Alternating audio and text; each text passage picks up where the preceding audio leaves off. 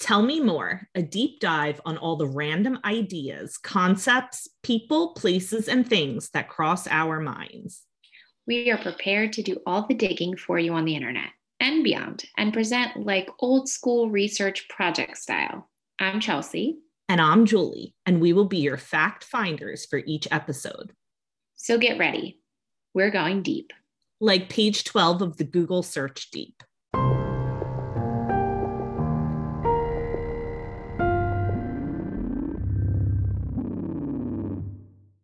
Welcome to Tell Me More. I'm Julie, and I'm here as always with Chelsea. And today we have a very special guest with us, our friend Heather. Say hello, Heather. Hi. Heather's here for no reason other than we just miss each other and want to hang out. So Heather knows what we're talking about, but Chelsea does not. So Chelsea. Yes. We are talking about something that came up for me when I was researching a book/show combo that we're going to cover on our other The Basic Moms media podcast called But the Book Was Better. Okay, well, I can't possibly remember because you've listed like 12 book show combinations that you guys plan to do. So narrow it down. Well, okay, so this is a book that I know you read because you tried to get me to read it for like 3 years straight. Okay, and you're the only one I give book recommendations to in our group. I wish that you had given me this recommendation because I loved the book. Yes. Yeah. So in preparation for this, I told Heather to read it and she said, "Can I read it in one weekend?" And I said, "I read it in 24 hours. It's good." Yeah, it was great. So when I read it, I knew Julie was reading it because of her other podcast. And I looked up that it will be a movie.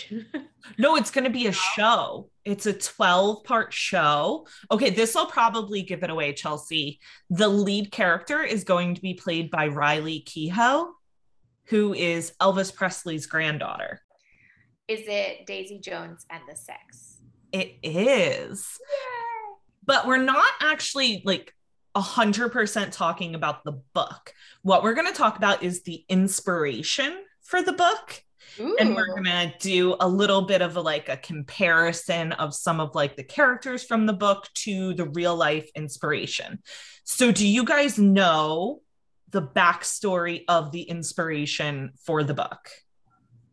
Yes, I definitely picked up on it, probably because it's a rock band in the late 70s, and every word they use to describe Daisy is also a word used to describe Stevie Nicks. Yeah.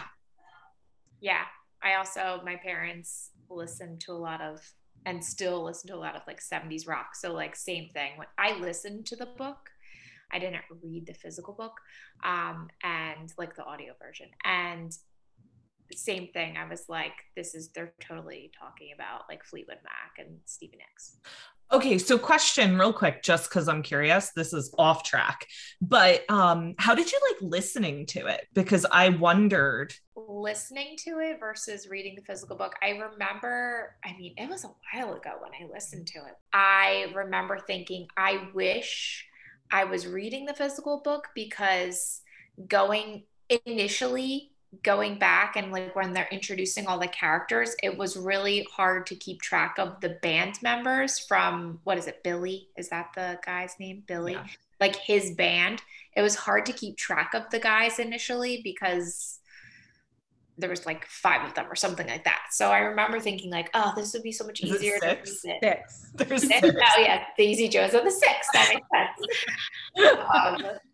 Like I remember like being like, okay, what was that guy's deal? Like, but then like, as it went on, I had them figure it out, but I did like the narration, which I think when it comes to audiobooks, sometimes the narrators can really kill a book. And I did like the narrator for Daisy Jones. Was it one person that did all the voices? No, I don't think so. I think it was a few people. Okay. Because sometimes they'll have like one, like a woman do like the women and men's voices. And it's hate weird. that. Yeah. It was not that. I believe it was at least a man and a woman. I just want to say right now, this is actually going to be a two-part episode because we have a lot to talk about here. So, Chelsea, you told me to read Daisy Jones and the Six like years ago. It took me like 2 to 3 years to actually pick it up and read it. But like I said, once I did, I finished it in 24 hours. And I do remember at the time of you recommending it, you telling me off the bat, like, it's based on Fleetwood Mac. But after I read it, I was like, well, okay, like I see the relationship between Billy and Daisy being similar to the relationship between like Stevie Nicks and Lindsey Buckingham of Fleetwood Mac. But like I kind of knew a good amount about them, and I knew that it wasn't like their exact story, if that makes sense. Like just a couple of differences right off the bat would be that in Daisy Jones and the Six, Daisy Jones joins the band, but it was already Billy's band, whereas with Stevie and Lindsey, they were together in a band and then they joined Fleetwood Mac together, and they were actually in a relationship, whereas in Daisy Jones and the Six, Billy and Daisy aren't actually in a relationship. He's married to someone else. So what it's more based on is like the chemistry between them and what it could be like for a couple to have to like perform together all the time when there is this like tension and chemistry between them. So like I said, I knew that this was going to be made into a series. So every now and then I Google it just to see like where they're at.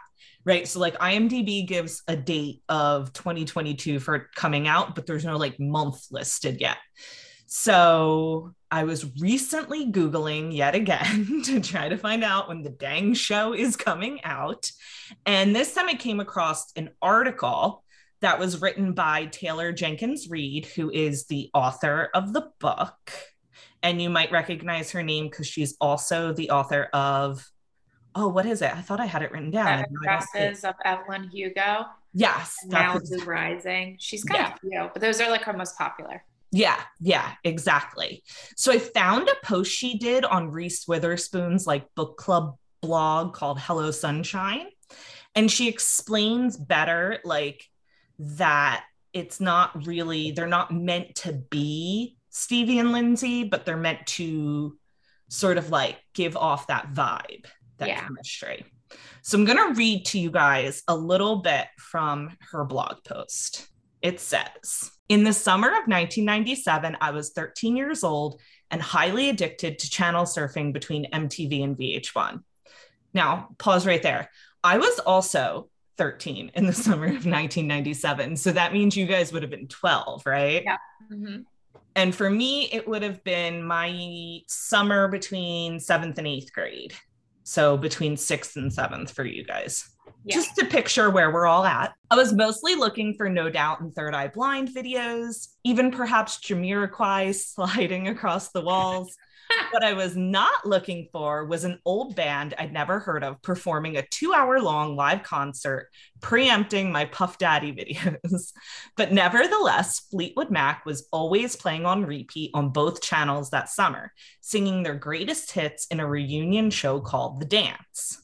They were inescapable. I don't remember the first time I actually paid attention to the screen. Maybe I resigned myself to watching snippets of it, flipping back and forth between channels. What I do know is that at some point during that heavy rotation cycle in which the dance dominated music television, I glanced up at the screen while Stevie Nicks was singing Landslide. The lighting was dim. She was in a gauzy black dress. Her hair was big and blonde. She shared the stage only with Lindsey Buckingham, who was just off the side accompanying her. She sang with such fragility, and yet she seemed so confident and strong. And as she did, she kept looking back at Lindsey, her expression warm and intimate, but cryptic. Who were these people? As the song was coming to an end, Stevie and Lindsey moved closer to one another, smiling tenderly, maybe even a little bit wistfully. Lindsey stopped strumming for a moment, and Stevie let it fly as he watched from the sideline. And for one split second, truly a slice of a moment, Lindsey put his fist under his chin and looked at Stevie as if she was a miracle. And I thought, oh, they're in love with each other. So that moment in Landslide is what Taylor Jenkins Reid kept coming back to as she began writing Daisy Jones and the Six.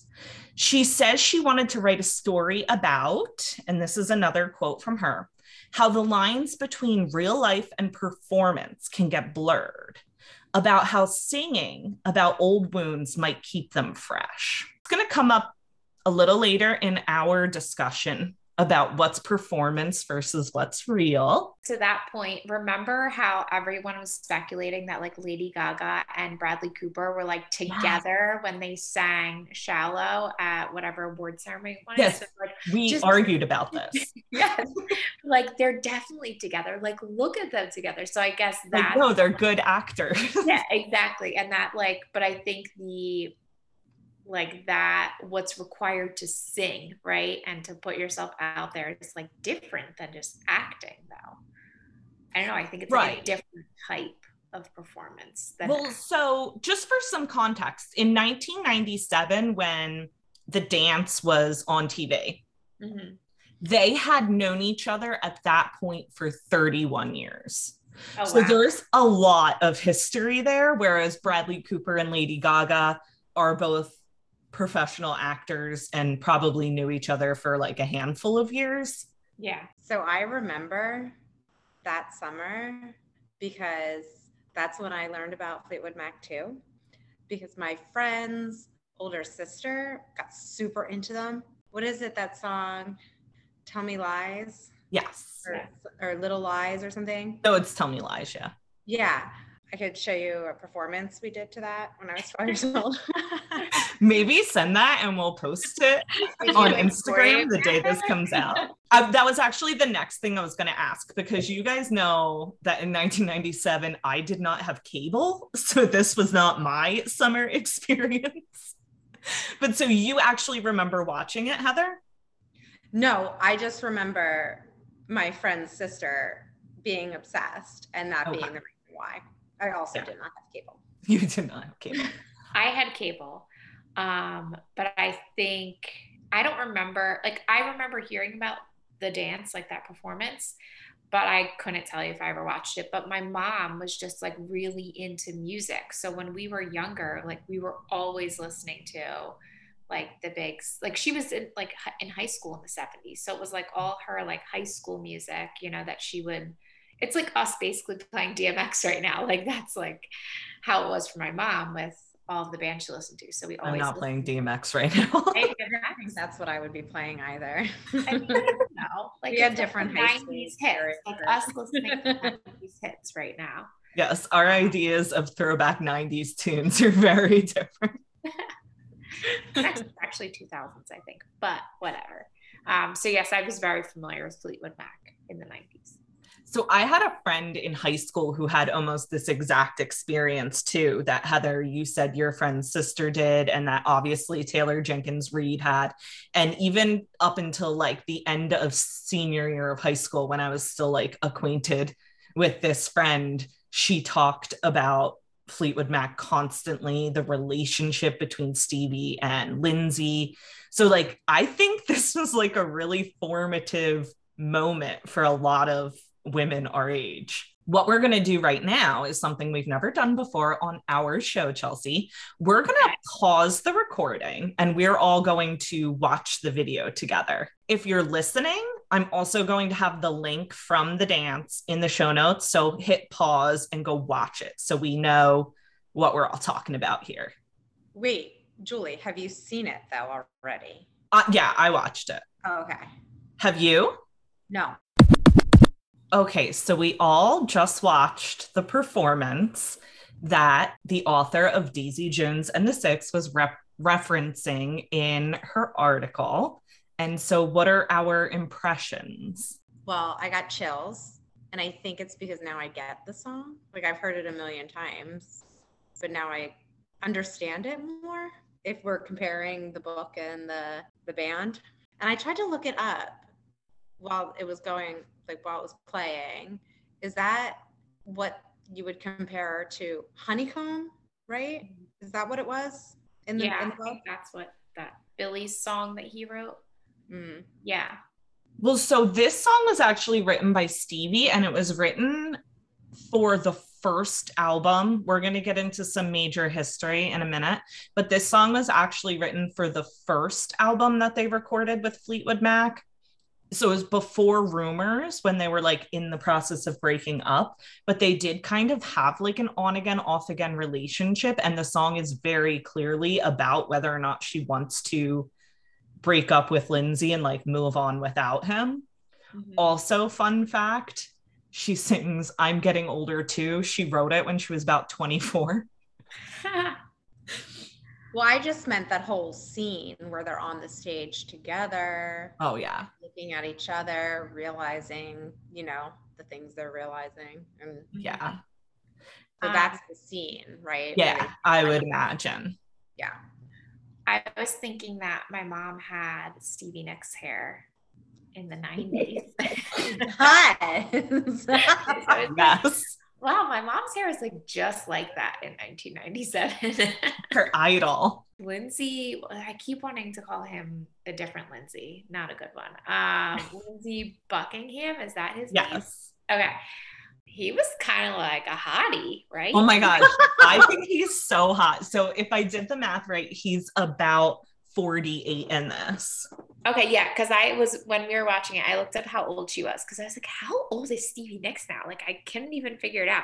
She's 74, guys. Yeah, and she was 49 in that video. Yeah, so I was doing the math in my head too, and I was like, huh, okay. And yeah, that's like, he's a good-looking guy. Yeah, so by the end of this episode, or maybe part 2, you're going to hate him. Okay. He's still hot.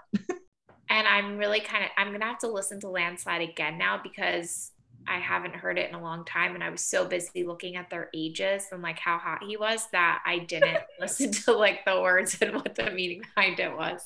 Oops. Heather, I noticed you make a very specific face when he did do the hand thing, the hand on the chin.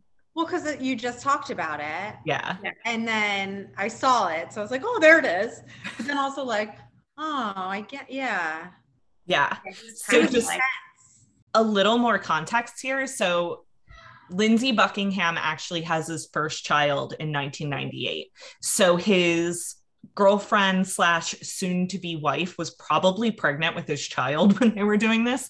So a lot of my thought process is like, I would hate to be in a relationship with either one of them and watching that. Well, yes. And I was thinking when we were watching that, I wonder what the status of their relationship was in that moment. Like, were they like, did they hate each other and they just had to do that performance because they had to and they had to have that look, you know, between them, or what? Well, they hate each other now, right? Yes. And we're going to get to that. I feel like then they were okay. I don't know. During this specific filming and tour, they were on a like on again. But I mean, it's a love-hate relationship. Like, it's like, we're together, we hate each other. We're together, we hate each other. We're going to play in a band together, we hate each other. It's very back and forth. Yes, it's very tumultuous. All right. So what we're going to be talking about in this episode, we're going to get some Fleetwood Mac history, because a lot of people only know the band as it starts with Stevie and Lindsey, but they were actually around for almost 10 years before Steve, like about 7 years before they ever even joined the band, had 10 albums and some like major hits before they ever even joined the band. We're going to learn about their cursed guitarists just because that's fun. We're going to talk about Stevie and Lindsey and their background and how they ended up in the band. And that is about where we're going to stop for episode 1 of this 2-parter. Okay, so let's start with some Fleetwood Mac history. So Fleetwood Mac was formed in 1967 in London, England. It was originally a blues band and it did well as a blues band in the UK. They had a steady rhythm section made up of Mick Fleetwood, the Fleetwood of Fleetwood Mac, and John McVie on bass. And he was the Mac of Fleetwood Mac. They're the only two that have always been in the band. It's like their band. And John McVie was on bass. They had trouble keeping a guitarist, and we're going to get to that because it's kind of funny, sad, funny. So Mick moved to London to live with his sister and pursue music at the age of 15. He like dropped out of high school and his parents were like, yeah, go live with your sister. Shortly after he moved to London, he met Jenny Boyd. Do you guys have any idea who that is? No. No. What if I said Patty Boyd? No. Still no. Okay. Patty Boyd is Jenny Boyd's older sister. They were both models. And Patty Boyd was George Harrison's wife, who I think you guys probably do know this story. She's the one that Eric Clapton stole from George Harrison. So there's like many songs written about Patty. It's like Layla. Yeah. Wonderful Tonight, Something in the Way, all Lady of Red. Patty Boyd. No, that's a completely different singer, isn't it? Is it? So once he met Jenny Boyd, whose older sister was married to a Beatle, he kind of starts like operating in very important circles and he starts to meet a lot of different people. So after separately playing with multiple different bands in the UK, Mick and John formed Fleetwood Mac. Kind of. Mick and Peter Green formed Fleetwood Mac, and they basically like bribed John McVie to join by naming the band after him.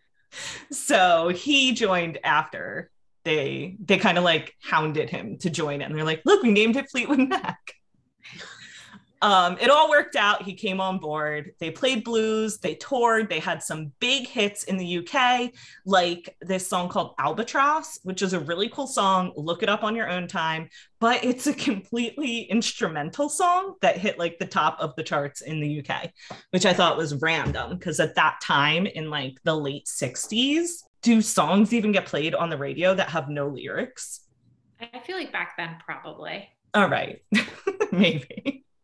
All right, so let's talk about those guitarists. Some people say that there's a curse on Fleetwood Mac's lead guitarist. They've been through a lot of them. So their original guitarist and frontman, Peter Green, got hooked on LSD and left the band in 1970 after having a bad acid trip. Damn. Okay. Their next guitarist, Jeremy Spencer, they were on tour in LA. He was rooming with Mick Fleetwood and he said, hey man, I'm going to go downstairs and get a magazine. This was 1971. He just never came back. Oh. So they went looking for him everywhere. They had the FBI out looking for him. Any guesses where they found him? 7-Eleven. Heather, no guess? I don't want to guess. New Jersey. New Jersey. He joined a cult. The cult was called the Children of God. And basically nobody ever really heard of him again. Wait. So do you think that he went to go look for a magazine and got caught up in a cult, or he was caught up in a cult and lied about going to get a magazine? I think that they were all very much on a lot of drugs. Specifically like acid, LSD. And so I read for this in preparation, one of the books that I read was Mick Fleetwood's memoir. I read the one that he wrote in 1990 because he wrote another one in 2014. And what I heard about that is that he kind of like sugar-coated some stories as he got like older. So I read the one from 1990 and he said that they were playing in San Francisco the day before. There had been like a terrible earthquake in LA. And all along, Jeremy Spencer was like, I don't want to go. I don't think we should go to LA.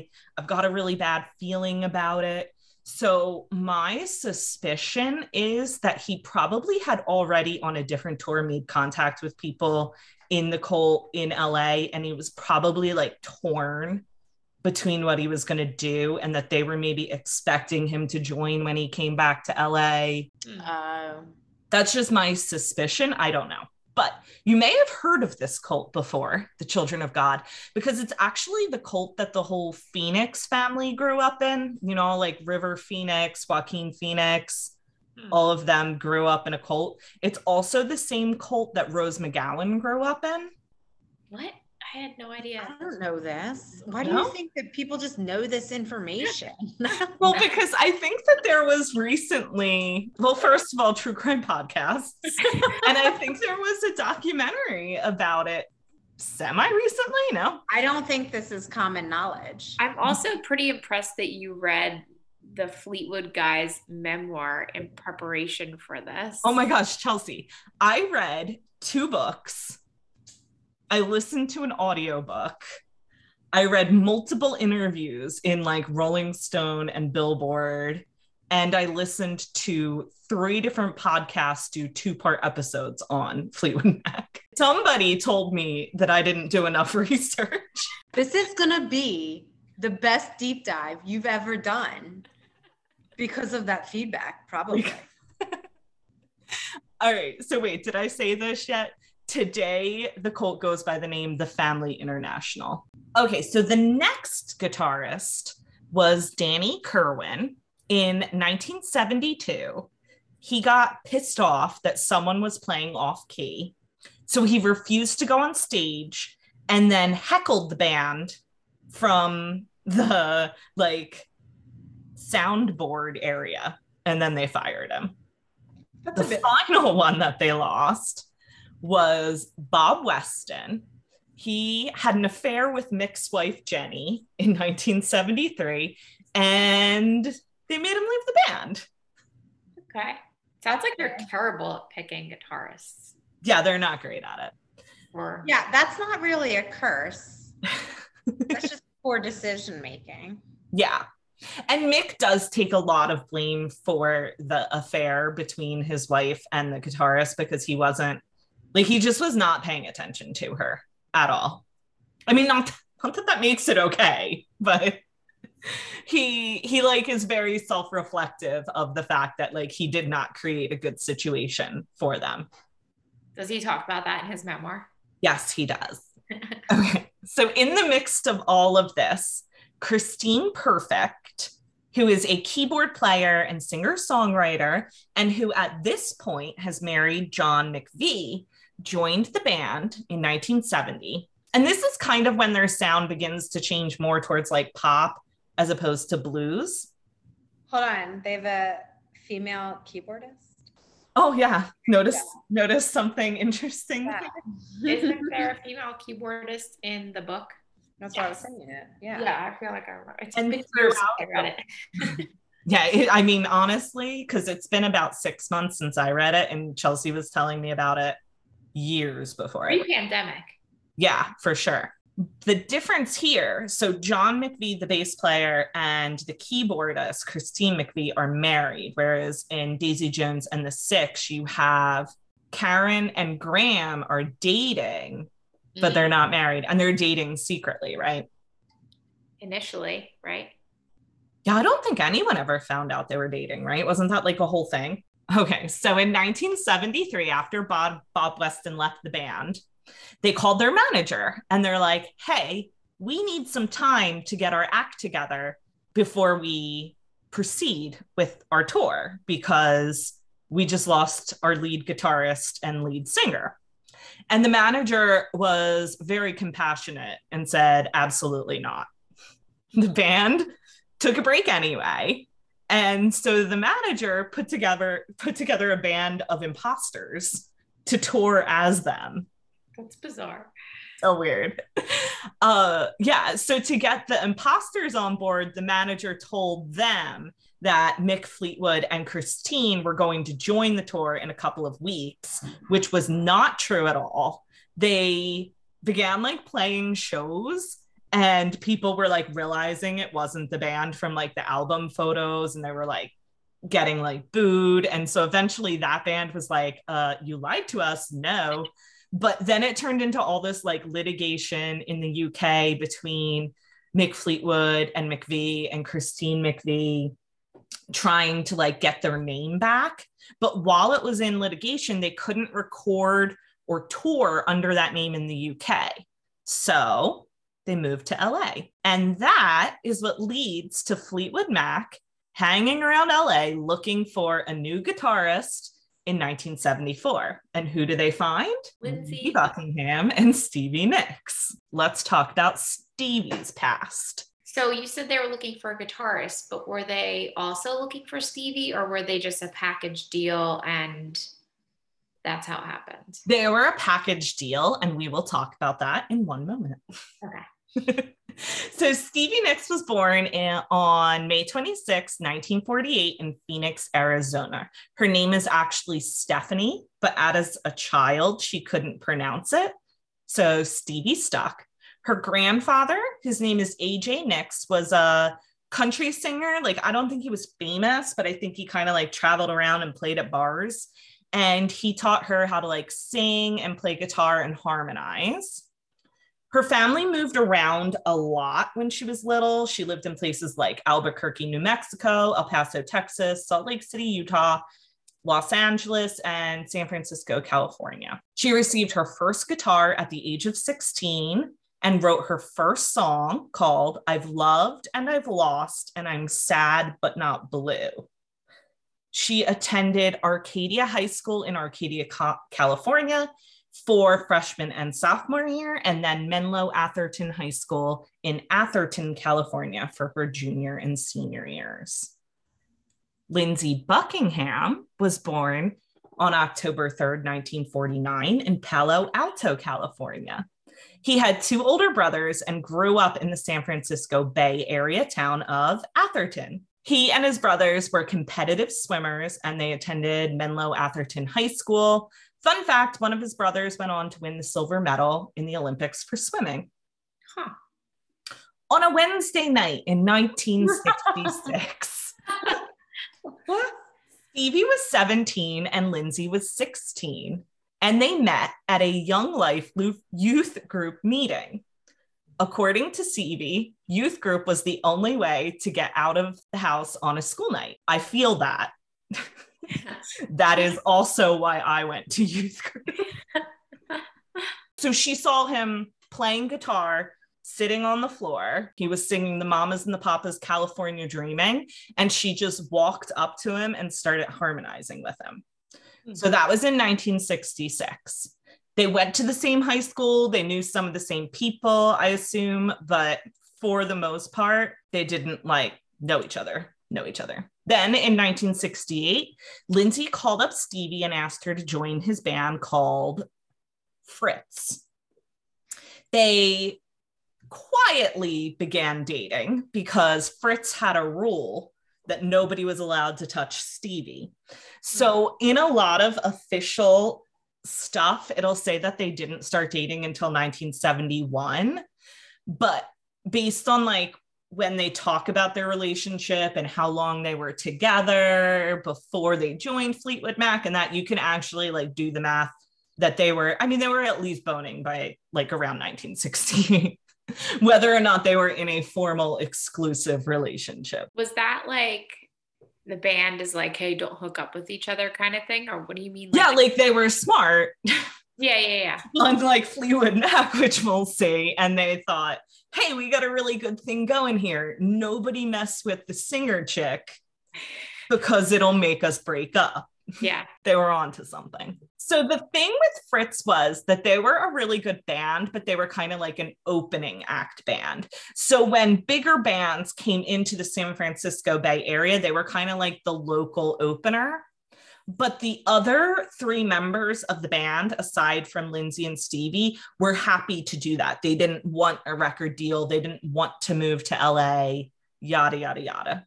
So in 1972, Stevie and Lindsey relocated together to LA. And they got a record deal and they performed under the name Buckingham Nicks and they put out a record. This is where Lindsey really starts to be a big dick. Very hot, but a big dick. Okay. So Stevie knew they needed money to live, obviously. So she was working like 2 to 3 jobs. She was like a cleaning lady, a waitress. How many jobs do you guys think Lindsey worked? 0. Yeah, that's right. Lindsey stayed home, did hash with his friends, and played guitar and wrote songs. I guess it worked for them. Maybe it didn't because they constantly broke up and got back together. So probably didn't. But I feel like most relationships have like a doer and a relaxer. I mean, at least mine does. Wait, question. So did Lindsey come from like a privileged background, would you say, compared to Stevie? Or they were both definitely like upper middle class. Stevie's mom or dad was an executive for Greyhound, like the buses. Okay. Yeah. And they lived definitely comfortably upper middle class. And Lindsey's dad owned like a coffee factory, and they also were well to do. Like Lindsey and his brothers were on like the swim team at like the country club. So like they're not like hurting. So yeah. like yeah. I was just thinking like would that have been uncommon for him to like not work and to just like live off of his but I get the vibe more that like he thought, yeah, like I shouldn't have to work. I'm an artist. But then I get the vibe that Stevie was kind of like a you, Chelsea, where like even if she had $1 million, she still needed to be busy, like doing things. I don't know what you're implying, Julie. Well, I just remember you used to work like 3 jobs when you absolutely did not have to. Yes. I'm a busybody. That's yeah. So I think whether they could have lived without her working or not, I think even in one of, maybe I'm getting the impression because I think in one of the interviews that I read that she did, she said that she liked getting out of the house and like being around people and feeling like useful. And she'd like come up with ideas and then like come home and get them out. But like he needed to be completely like immersed in that lifestyle to write. Okay. So they did put out one album and it didn't really do great. It was well received by fellow musicians, but it didn't get like a lot of radio play. The cover is pretty iconic though. If you've ever Googled like their names, you've probably seen, are you Googling it right now? Yeah, we'll Google it now. They're Googling it right now. So on the cover, Lindsey and Stevie are both topless. And the story goes that Stevie did not want to be topless, but Lindsey called her a baby and pressured her to do it. And she was ashamed to show it to her parents. But later in an interview, she shrugged it off and said, it doesn't matter. No one saw it anyway. How old was she when they did it?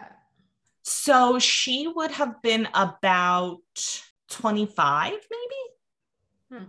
Maybe younger, maybe a little younger, right? She was born in 48.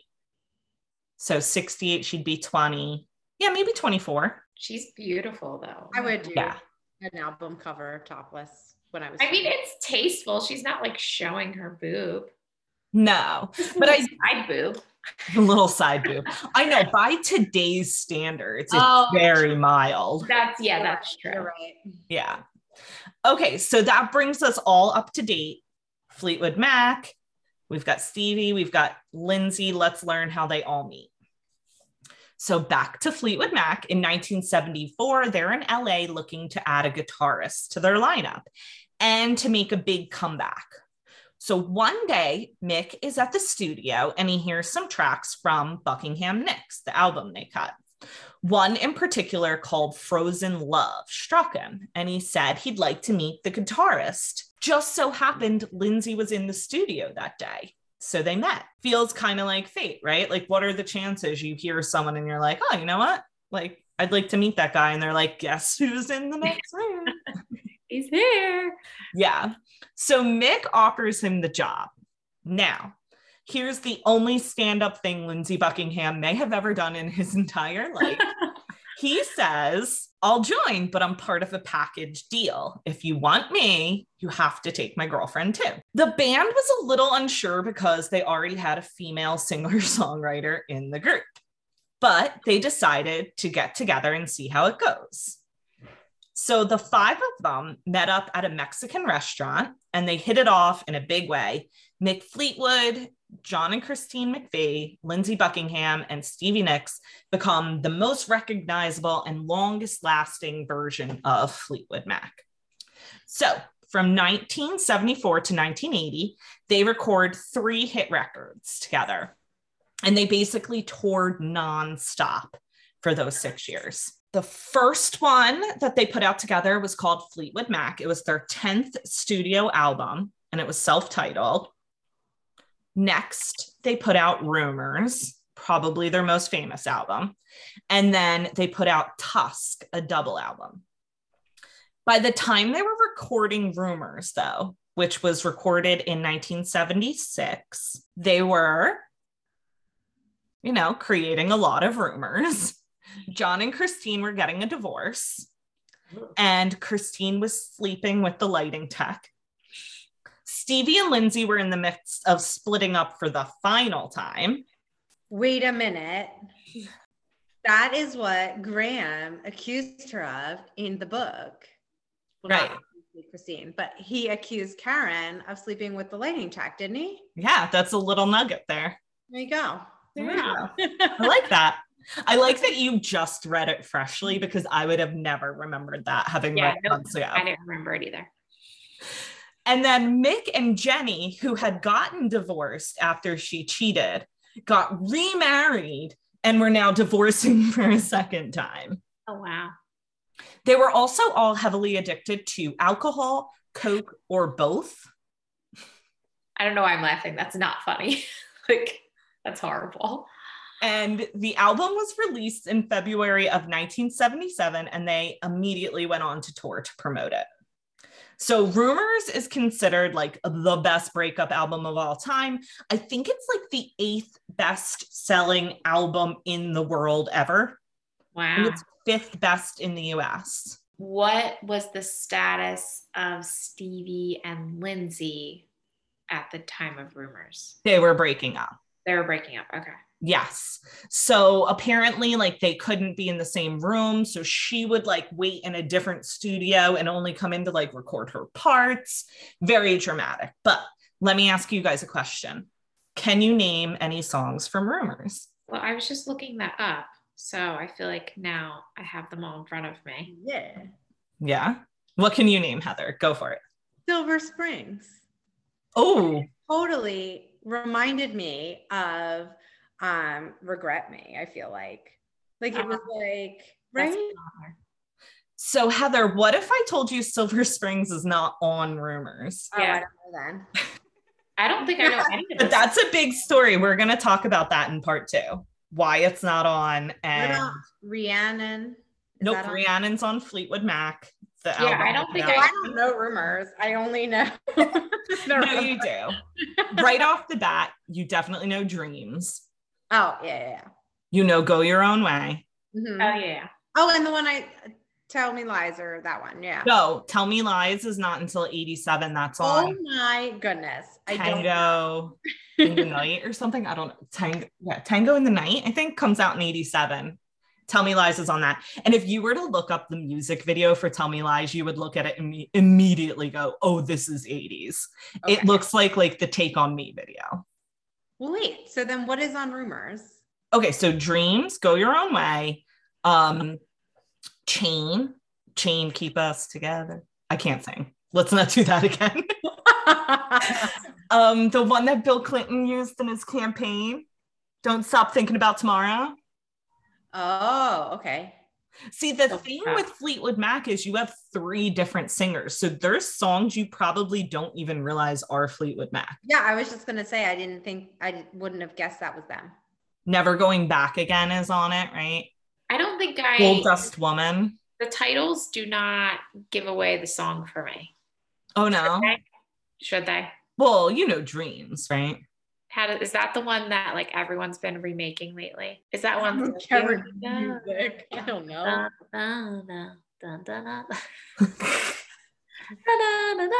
Yeah. No, that's it. That is it. You did. Right? Yes, that was definitely it. I like can't think of what the words are, but I have the tune in my head. All right. Well, all right. So these 5, Mick Fleetwood, John McVie, Christine McVie, Lindsey Buckingham, Stevie Nicks, they're all in different clumps, like in different iterations of the band that come after 1980.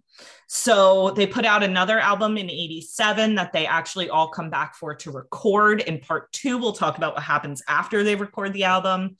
And then there's like different points where like Lindsey leaves and then like Stevie leaves and they just bring in like different people to fill the parts. Christine retires for like a good like 12 years or so. They all came back for Bill Clinton's campaign in 93, the dance in 97, and they came back, and we'll talk about this, for a very failed tour in 2018. But even at the same time, they were all doing solo albums, and it's like almost every one of their solo albums, they also all like perform on those too. So if you heard like Stevie Nicks' solo songs, like half of them might have like Christine or Mick or Lindsey on them. So it's like this really toxic sort of like codependent relationship forms between the 5 of them. And this whole like toxic codependency actually dates back to before Stevie and Lindsey were even in the band.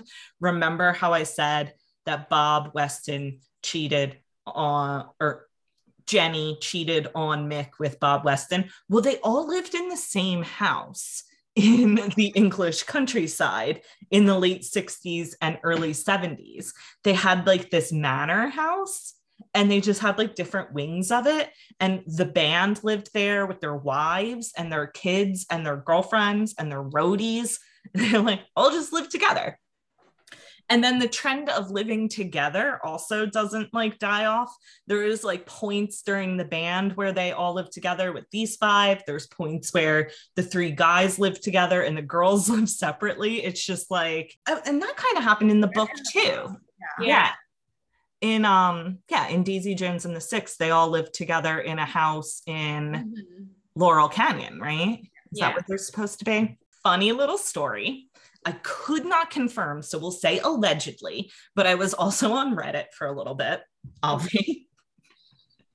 And one Reddit user claimed that in an interview one time, John and Lindsey said that they were the only 2 band members that had never hooked up with each other.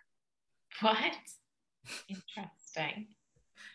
So make what you will of that comment. Okay. And then I said that we'd get to this. There was a pretty large altercation between the band in 1987. Mick Fleetwood tells the story in his memoir. I literally just read this part today, so it's all fresh in my mind. But what happened was they made the Tango album. And the plan, it was doing really well. It had Tell Me Lies on it, which I think was a #1 hit. And it was sort of like their resurgence, because Mick Fleetwood had like at that point filed for bankruptcy like 4 times, I think. So he was like, yes, a #1 album, let's tour. And Lindsey's like, I don't want to tour. I want to work on my solo stuff. So they go back and forth. Finally, he agrees he'll tour for 10 weeks. And then they're putting the tour together and he pulls out. So they all get together for a band meeting at Christine McVie's house. And they're basically like begging him to tour with them. And Stevie says to him, like, you broke my heart. And he starts screaming, like, get her away from me. I don't ever want to see this bad word for a woman ever again. And he like storms out, and she chases him out, and they get into a physical altercation in the, I don't know, do houses have parking lots? What would it be called at a rich person's house? Driveway. Yeah, I think they called it a courtyard in his memoir, where Lindsey hits her. He has her bent over his car. He's about to hit her again. Some people pull him off of her. They're like screaming at each other. Long story short, he officially left the band the next day. Wow. Yeah. So what I thought was interesting about this, because it's all like coke fueled violence. And in the autobiography or memoir, whatever you want to call it, Mick makes one little like line of a sentence where he's like, it wasn't the first time he hit her. So it made me think of like Johnny Depp and Amber Heard, how they're always like talking about like the, you know, they were like drunk and coked out all the time. Mm-hmm. And not that that justifies anything, but it really like this relationship between them and all of the coke that was involved, all of the alcohol that was involved, really kind of like made me think of all of those testimonies in that trial where like when everyone is whacked out of their mind, like the crazy shit that can happen. That's not good. It gets to that point because they don't have like the right mindset, or like they can't even communicate properly because they're just like crazy. Yeah. But yeah, that doesn't excuse. Holy crap. Okay, no, so did you read anything else that said like that they had like a physical, like yes, well, and I guess that's what's making me think, because when all of them talk about it, they almost like downplay the physical violence. It's like, yeah, he hit her, but we were all on drugs. Like, not that that makes it okay, but all of them across the board downplay it in this really strange way. So we're just about to wrap up part 1. So they've taken breaks and they've gotten back together over and over again. However, these 5, they just all keep gravitating towards each other like magnets. So in part 2, we're going to be talking about specific songs that they wrote about each other. We're going to talk about people they've dated. We're going to talk about whether or not we think they were still in love during the dance, or if we think it was acting. And we're going to talk about what went down in 2018 and where they stand today. Sound good? Yeah, I'm on board. All right. We'll see you guys in 2 weeks with part 2. Well, that's it for this episode. Do you have something you want us to do a deep dive on? Send us an email with the topic to thebasicmomsmedia@gmail.com. And be sure to come hang out with us on Facebook and Instagram at the.basic.moms. If you want to dive deeper into any of the topics we present here on Tell Me More, join our Facebook group, Mom Chat by The Basic Moms. Don't forget to rate and review this podcast and subscribe so you know when each episode is released.